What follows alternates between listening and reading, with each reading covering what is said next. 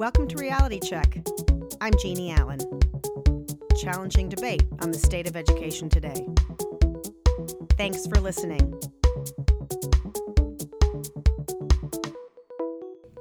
It's not often that I meet someone who spends as much time on education issues as I do, but I have the pleasure of doing that today.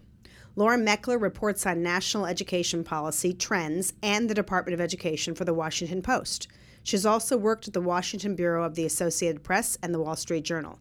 Her excellence earned her a Livingston Award for National Reporting and a Nieman Fellowship from Harvard University. Laura, I am so pleased that you're joining me kind of on the opposite end of what you normally do today. Welcome. Thank you. It's a pleasure to do this. We'll see how I feel on the other side. I might have more sympathy for my for my interview subjects after this. Well, I was thinking about what hardball things can I throw your way, but really I just wanted to kick off with a question, which is, how did you get into journalism? What got you interested to start? Well, in high school, I sort of had a little bit of a glint that maybe it might be something I'd be interested in. Although at the time in high school, I probably was, if you had asked me, would have said I was interested in government or public policy. But then I got to college and I started working on my college paper. And like so many people who have followed that path, it was just addictive. You know, I loved the feeling of being in a newsroom, the excitement, sort of the humor, the cynicism at times, the thrill of bringing people together around all talking about the same thing and of knowing what's happening on campus. And sort of as soon as I kind of pulled myself into that my freshman year, I knew that that's what I wanted to do. That's very cool because a lot of students don't know what they want to do today. It's the whole subject of lots of discussion around higher education and polls and surveys that education is not as relevant to most people anymore. So it's awesome to hear that there's still some of us for whom it was relevant. Well, it's funny because my university that I went to, Washington University in St. Louis, does not have a journalism program. I actually don't think you necessarily need a journalism program. Journalism is a bit of more of a trade than a discipline, so it isn't necessarily an academic area, but it is something that I sort of found on my own. So even though I majored in political science and international development, I think it's fair to say I spent a lot more time at the school paper. By the time I was a senior, I was editor-in-chief, and I was spending a lot of time there and, fitting in my actual coursework in between, so which sometimes led to some late nights. But that's a great point. When I think about it, there was the result of one of the surveys this week I read, Burning Glass Technologies,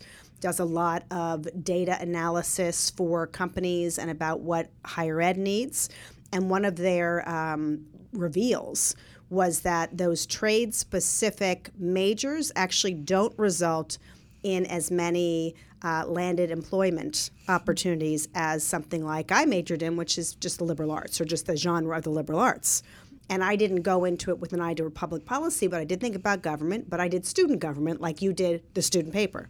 Right. I did try the paper, but they didn't like the fact that I was so opinionated. Yeah, well, you found your right. You found your lane, and I found mine, and I think as it should be. I think what a liberal arts education does, at its best, is it trains you to think, it trains you to analyze, to write.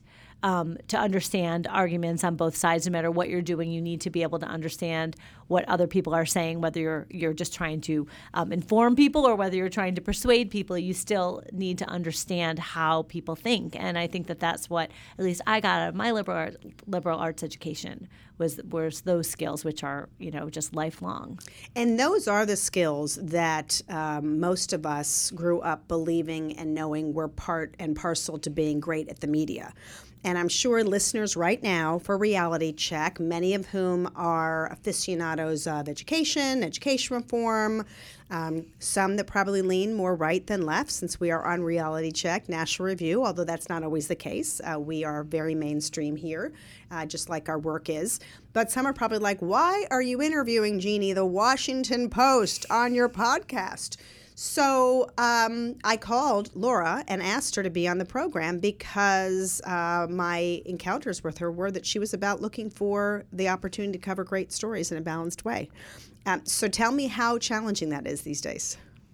You know what? That part of it is not challenging. There are things that have gotten more challenging, and it's true we are in a hyper-partisan environment, not just in Washington. I think that's changed. What's changed is it's everywhere across the country. It feels hyper-partisan, very ideological. But truthfully, for me, I've always been comfortable wanting to know all sides of a story and wanting to really understand it. And I always say that when I'm writing about what somebody's point of view is, and the story is not going to be the way that they would have written the story. It never will be from anybody's point of view. But I want people who have read that story to hear their best case, their best arguments. Some people, when I talk to them on the phone or I'm interviewing them, they don't know me. They fear, oh my gosh, are you going to try to am I going to look dumb? Are you going to pick a quote where I'm not articulate? And that's never my goal. My goal is always to, in a story like this, in public policy stories, is to put forward their best arguments, and then let's see what the other side's best arguments are, and people can, in the end, judge for themselves. I'm obviously making decisions about what I think are the most important or interesting things, but that's my goal, is to give somebody their opportunity. Well, when it comes to education, this has been an enormous frustration for many of us. We watched in the earliest days, I think we just came back from celebrating our 25th anniversary. We had an enormous summit with issues ranging from career-oriented pathways to what's happened to K-12 reform, to technology, to higher education. And, we were thinking and reflecting back as we were reaching out to the media to talk to us about this. In the earliest days of education reform efforts, the media wasn't very plentiful.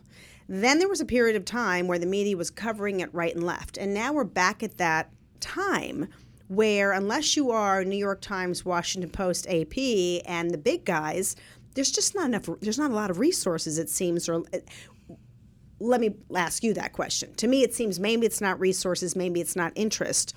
Is it both? Or what is it that there seems to be a decline in national or local media coverage of education? Well, I haven't studied this, but I'll give you my impressions. I think that there are several things that work at the same time. I think that in Washington, you do have a lot of public policy coverage from a lot of different new outlets, places like, say Bloomberg or Politico, places that weren't players, 10 years ago now are, and you have more policy coverage. On the local level, I think newspapers have just been decimated. I mean, they really have. Now, places like the Washington Post, the Wall Street Journal, where I spent 13 years, are thriving, New York Times, but they benefit from a national or international readership, and they're able to charge people to see their stories online, and they're finding ways through the storm of what newspapers have been through. But local newspapers, it's been much tougher. Their staffs have been stripped to the bone, in some cases past the bone, and it's harder. I think that said, I think that it is a priority for lots and lots of newspapers to certainly cover their local schools, because that's something that really matters to their readership. So I do think you still see a lot of coverage of local schools, whether those places are writing about the issues that you care about or that your listeners care about. I don't know, probably less so. The last point I'll make is that even in Washington, even when you have lots of policy reporters on every policy that you can think of, and many you probably can't,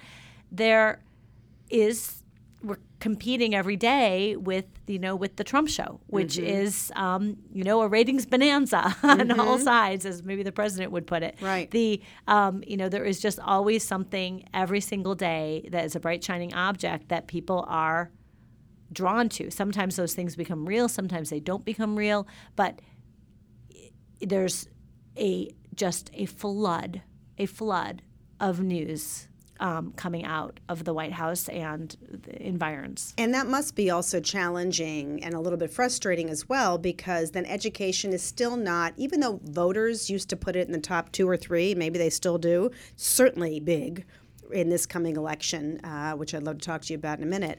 But it must be frustrating because it falls by the wayside. So now it's coming out that, is it money or is it reform? Is Scott Walker going to lose because in Wisconsin the unions, are going after him? Is money going to win the day, therefore change the complexion in Arizona?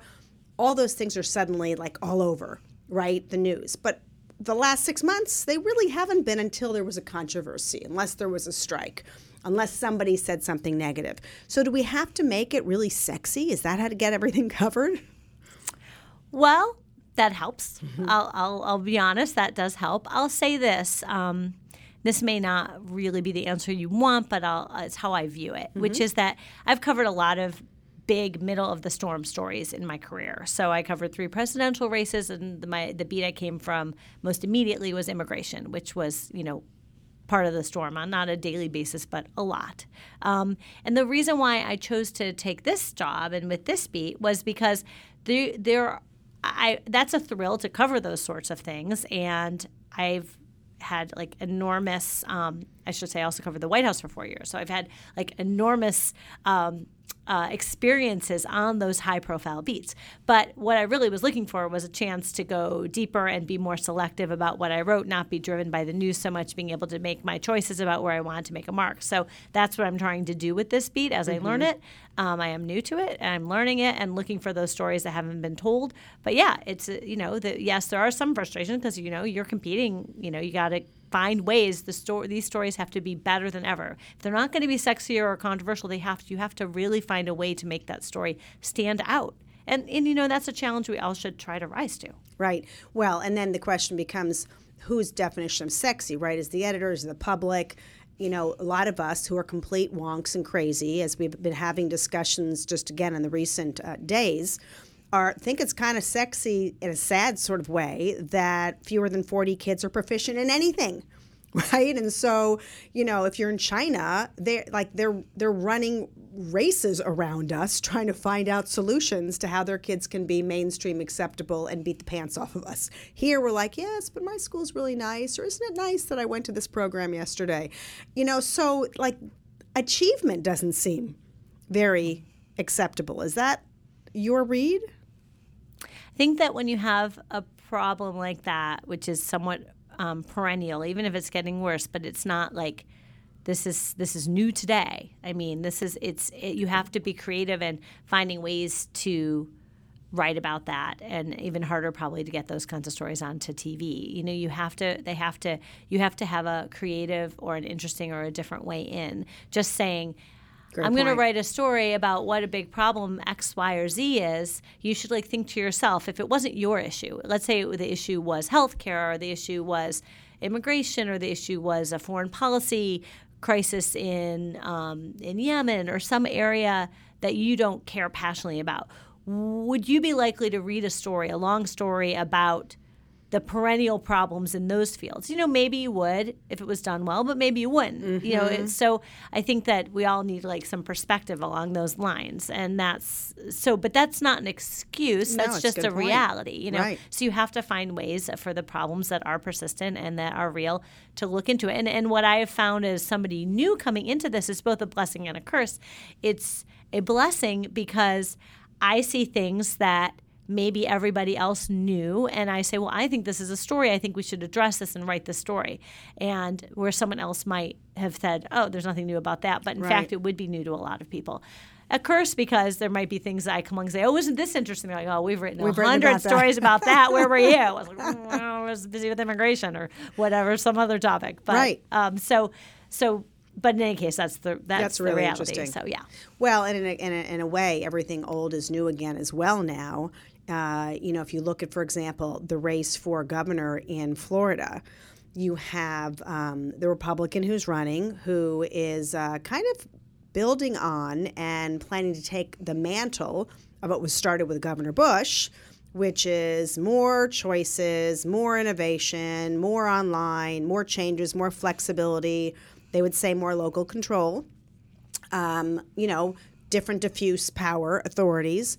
And the new guy, Representative Gillums, is saying essentially, no, we got to roll all that stuff back. We need to pull money back from charter schools. There shouldn't be choices.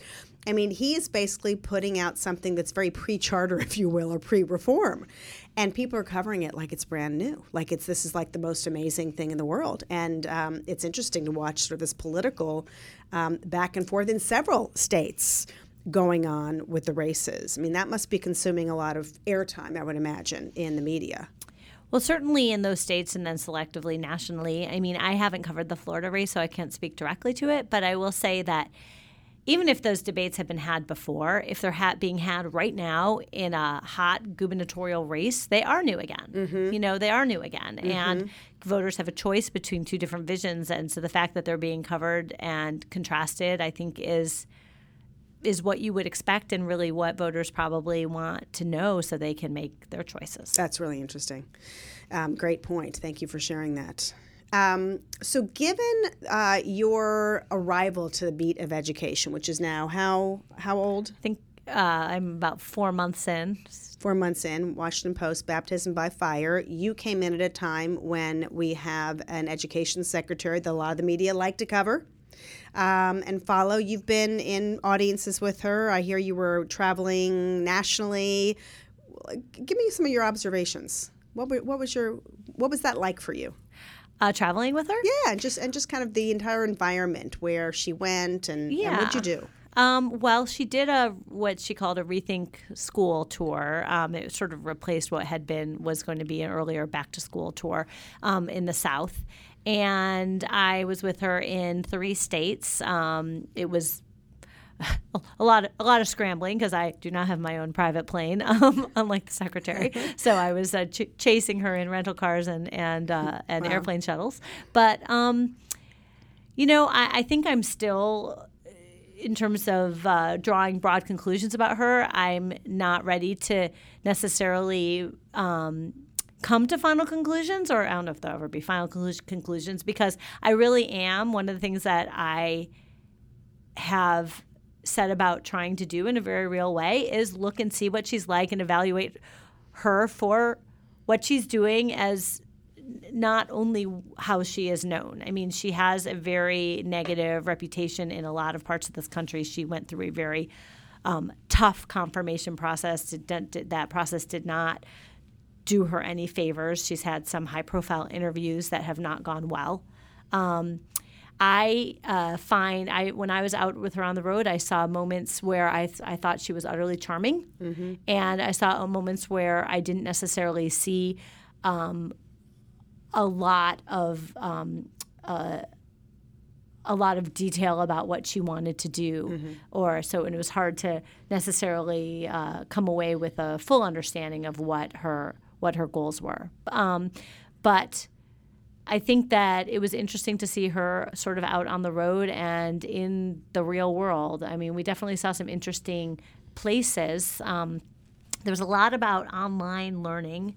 It seems to be something she's interested in. There was we were at Georgia Tech, where there was a conversation about their online degree programs, and she seemed very interested in that. We were also in a very rural high school in Mississippi, a very poor county in Mississippi, where there was an AP physics class being taught mostly online, with a teacher in the classroom, but being taught through videos and with Skype sessions of college students that, giving kids who would not otherwise have access to AP physics that opportunity. So that she seemed very interested in that as well. So that was interesting to see both of those programs. Another thing that was interesting is in at least 2 of the places where I was, she's still drawing protesters, even though her appearances are typically not advertised very far in advance, far enough advance for some moderate-sized protests to be organized. That's interesting. And it's fascinating that you're also getting to see, as a byproduct of following her, those kinds of programs underway. Yeah. I like to use this analogy about some of the work that I want to see done in rural America, that if you've got like the best calculus teacher in the world somewhere, why can't they be in a classroom in Maxton, North Carolina? And I don't even mean through video. I mean like beaming in right now and interacting, because there is software to be able to do that, to have a student sitting there and actually see each other and raise questions with a teacher maybe guiding them. And maybe that teacher in the classroom is exceptional at something else and she can be beamed in. I'm like using a completely bad term here as a Star Trek, but maybe she can be beamed externally. And seeing that and knowing that there is some of that going on is a really kind of cool thing to be able to see. Yeah, it was a cool thing to see. So, and it was a combination. There was a Yale physicist who had the videotaped courses, and we saw a little bit of that. She seemed an excellent teacher. And then there were also these live Skype sessions with the undergraduate from elite universities mostly, who were, Trying to help doing them. tutoring, essentially. Yeah, I mean, technology, it's really fascinating how that can come to be. I mean, that's a controversy also that, have you covered the whole virtual versus brick and mortar school? Are you talking about in charters, Yeah, in terms of yeah. charters? Well, I did write a big story about the demise of ECOT in Ohio. Oh, that's right. And how that was affecting, actually, that was a political story, how that's affecting the political political races race. this year. So I think that is not necessarily an example that I think a lot of proponents would want to hold up. But, if you want to talk about that a little bit, I mean, it's very interesting. I mean, it really was a spectacular collapse. Right. And there are Republicans in Ohio were really all in for school choice, and they set up a system that was criticized even by some school choice advocates as not having enough controls. And, perhaps as a result of that, ECOT was allowed to flourish and had a lot of support from Republicans who are now running for higher office. And so they are, whether that will be dispositive or not in the campaign, it's hard to say. Right. Even if the Democrats win, you never really know exactly why. But especially for the races right now for auditor and for attorney general, that issue is quite prominent. Yeah, that's really interesting. And I did see that story. And ECOT, for those listeners out there, is the electronic classroom of tomorrow. Yes. And that, I always thought it should be paired with Dippin' Dots, the ice cream of the future. But anyway. And there were many of those companies that started in the early days of the charter movement in Ohio. Interesting from two perspectives. One, I remember that was probably my first encounter with credit recovery, and hadn't realized how big of a business it was actually for all schools, right? And so, they were trying to take that aspect of education out of, or at least challenge the existing system, like we can do this better, so you don't have to show up at the school, you can do it online, which for some still works, right? I mean, there are still companies that are out there and they're doing it. I'm not going to get you into debates about what companies do it well and not, but that was really interesting that those were credit recovery, and of course, there's no question it was a dismal failure. Along the way, there were some people served by it, but I think this desperation to serve students who are not currently being served is creating some risk, right? And it's going to create some winners and losers. What's been fascinating, though, is that there wasn't more of a hue and cry over that in particular. I think some charters got dragged along with that as if they're all failures. ECOT, in even the most liberal charter circles, if you will, the most progressive charter circles, has always been a pretty black mark. So it's fascinating. But it did have 12,000 students enrolled when it was forced to close mid-year. So this was not a small player on the scene. No, and you have to wonder, like, who are those people? Like, who are those people signing up? So were they getting something, right? And to me, I kind of go, that's, you kind of leap to higher education. Go, is that at all akin to the community college students who churn through community colleges year after year with defaults or whatever because they didn't get something? Were they not prepared to be in a school? Is there a different answer for them out there? Well, I think part of it, and I'm not an expert on this, but some of what I gleaned from the reporting of the story, is that a lot of the kids who were enrolled in ECOT were kids who were having trouble often in inner city schools, and were, risk for dropout. And then they were, maybe they had a job, maybe they were a teen parent, maybe teen mom, most likely, I assume.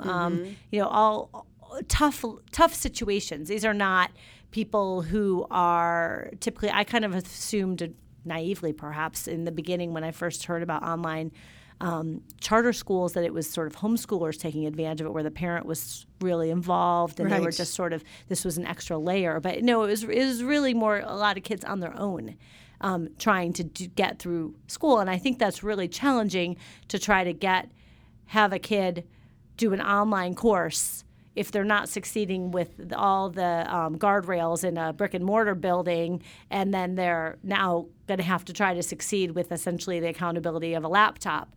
I think that was just sort of a challenging proposition right from the start when you think about who the population of that was being drawn to that. I think there also was a situation where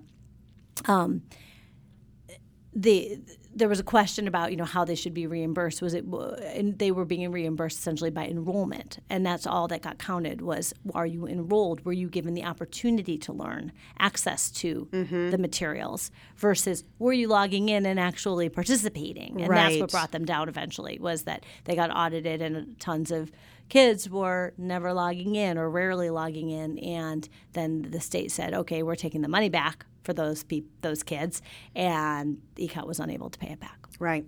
Yeah, but your observation, which is terrific, really speaks to this this amazing need. I mean, talk about, if we can find the places that are really doing this well. And everyone's trying, right? Brick and mortar, regular schools, traditional public schools, charters, even many of the online charter providers are really facing very, very much head on. I had Kevin Chavis on the show at one point talking about the things that he's really trying to do since he joined K-12 to expand to career and kind of really understand and have insights. It's a tough nut to crack doing this school thing, which everyone will say, but this notion that we have this 150-year-old system, more or less, that in most cases we're all still used to the 25 desks in a row, looking at the teacher and expected to learn the way we are wired today, is just, there's a clash, right, between old and new. I wonder if you're seeing that as you go out on your way. I think you know more about this than I do, likely. So I don't know, but I think it's a good question to ask. Can the traditional system succeed? I think it's a fair question. So what do you want people to know about being in the media today? Is it hard to pitch to your editor because of all the noise? Is it hard to just be media? Have you ever had anyone throw stuff at you? I don't know. Like, what is it like to be on the other side, as they said, the fourth estate? Right. Well, I would say, I personally, it's right now in my career, I would not call it hard. I have a great editor. We have a large education team. My editor cares about education coverage quite a bit. I feel supported. That said, I think that the media is under attack right now, from the president on down, in ways that are dangerous. Being called the enemy of the people, I think, is a dangerous thing. I don't express my personal opinions really about anything other than media freedom, and I think that that's dangerous, because I think an aggressive and free press is a cornerstone of democracy, and I think we all should value that, and that sometimes the media is going to say things we like, and sometimes it's going to say things we don't like, and we all have a choice about what media we care to consume. In terms of my own personal experience with some of this, I have had some experiences with some of this. I'll talk I'll talk about a situation when I was covering the Clinton campaign in the 2016 presidential race, and as you may recall, Democratic emails were hacked, and some of those emails were mine, that I had sent to either to officials at the Democratic National Committee or to John Podesta, who is the chairman of the Hillary Clinton campaign. And there was one in particular to someone at the DNC, a completely innocuous email that was really just a normal reporter doing her job in a very typical, unremarkable way, asking for a piece of information, which was read to be me, quote, colluding, unquote, with the DNC, because I was seeking information from the DNC. So I won't spend the time we have here on the details of it, but I got an enormous number of very, very nasty, very, very nasty emails, calls to my cell phone. My cell phone was on the email, my signature file at the bottom, and just some of which were threatening. I had another situation when I was covering immigration. So that was essentially, those attacks were coming from the far left, from essentially the Bernie Sanders crowd. When I was covering immigration, I got attacked at one point from the right. And at one point, and again, I won't waste our time with the details, but at one point I had a person who sent an email asking me, how would I feel if my child was killed by an illegal immigrant. And there was my public picture from my Facebook page of me and one of my children was pasted onto that email. Oh, my gosh. So I don't think that's funny. No. I don't think it's remotely okay. No. And And what's happened to me is like far less than what's happened to other people. Media who attend Trump rallies who get screamed at, by the crowd, who have feared for their safety, literally feared for their safety. I've never feared for my safety. So I do have some strong opinions about that. And I think there's an awful lot of people out there and intelligent folks listening to this that would agree that while they may or may not like media or media coverage of a certain person, it is never okay to attempt to harm, threaten, or even be that uncivil. And we are at one of those incredible moments in time, and I will use the overused word inflection point once again, where being able to agree to disagree, even fighting about it civilly, has to be brought back in. One of the things that as an old, not an old person, sorry, but as a political science, lover, going way back when, there were fights. I mean, look at just Hamilton. There was a duel. I mean, there were people yelling, screaming, arguing, cajoling, but they were doing it with facts, and they were thoughtful, and they were in, for the most part, controlled environments. And yeah, that must be really hard. If we all could just have our arguments in Lin-Manuel rap form, I think we'd all be a lot more amused, if nothing else. We would totally knock that out of the park. Exactly.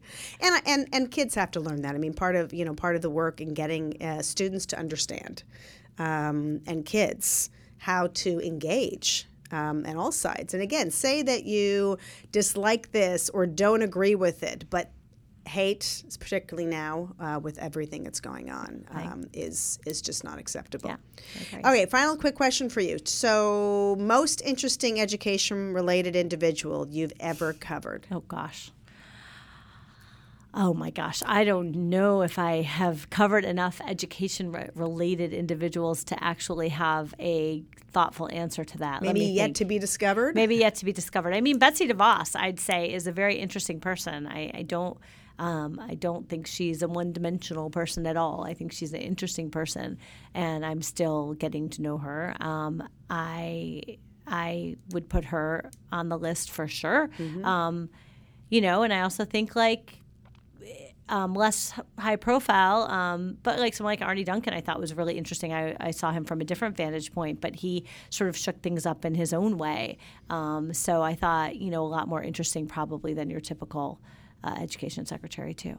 Terrific. My guest has been Laura Meckler, the education reporter on national education policy for The Washington Post. It has been such a pleasure having you, Laura. Thank you for joining me. Thanks so much for having me. You've been listening to Reality Check. I'm Jeannie Allen.